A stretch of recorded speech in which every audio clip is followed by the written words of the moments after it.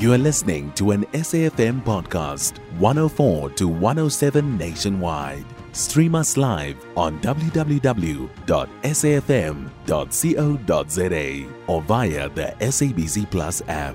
SABC News, independent and impartial. It seems that the EFF leader, Julius Malema's address in Kenya last week ruffled some feathers.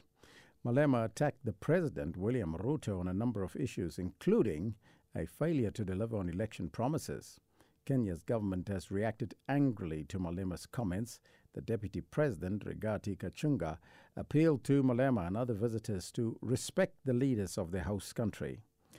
The Deputy President noted that while he was in South Africa in December, there was electricity rationing for 7 hours, but that is a country that did not come under discussion. For more on this, we joined on the line by Dr David Matsanga, a political analyst who agrees with the Kenyan government. A very good morning to you, Doctor, and welcome. Good morning, the rest of Africa, and good morning, South Africans and Africans listening to this television radio. Jumbo Africa. So what was it about Malema's visit that irked you the most, Doctor? What annoyed me most is the type of Pan-Africanism, that type of crude Pan-Africanism, where you talk something that does not build Africa. We are trying to build Africa, a united Africa. But the type of Malema's Pan-Africanism is not Pan-Africanism. And he better start to go back to the roots to study Pan-Africanism. It is not going around creating sensational statements across the continent to earn the likes on social media that create Pan-Africanism. Some of us have been in this struggle of Pan-Africanism for over 68 years. I'm 68 years old. But I don't speak the way Malema speaks. Malema is trying to divide Africa, confuse Africa. He has no stand at all. He doesn't even have any iota of what he's trying to build on the African continent. That type of brand of Pan-Africanism does not think well for the rest of Africa, which we want to unite. Now, you had already planned not to attend Malema's address in Kenya. Why not?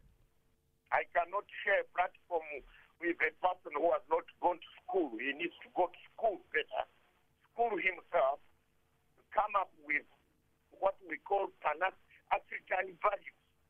He doesn't have African values.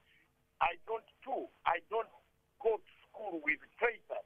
Malema is worse than a Mafikizolo of South Africa. And how can you share a platform with someone who wants to undermine ANC, the liberation movement that liberated South Africa, that all of us paid money. I paid huge money while I was in school. We were being taxed in the 60s. When you go to school, you have to pay money for the liberation of South Africa on top of your school fees. And then when Malema comes, Malema overthrew Thabo Mbeki. Malema overthrew Jacob Zuma. Malema is on Ramaphosa, wanting to throw him out. If he has created his political party, that type of politics does not work in East Africa. That one he's going to find very rough time. He might not even step here in the future. He's going to find very rough time. We East Africans and the rest of other African places, we don't play the type of politics that Malema works with the whites at night and then talks bad about them during the time. But we don't work that. But some Doctor, of us are principled. yes. Some of us have never gone to betray people by removing a party that has liberated South Africa. Now, Doctor, your critics would say that it is important for people to be able to voice their dissenting views and their concerns. What do you say to that? Manners, there's a methodology of delivering a message, diplomatic messages are different. For example, you fight against apartheid, but you want to segregate the whites by telling them to leave South Africa. Are you not also fighting, creating apartheid?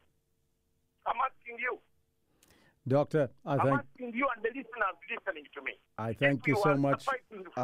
I thank you so much, David Matsanga, Dr. David Matsanga. He is from Kenya. His dissenting views on Malema. You can find SAFM Current Affairs on 104 to 107 nationwide.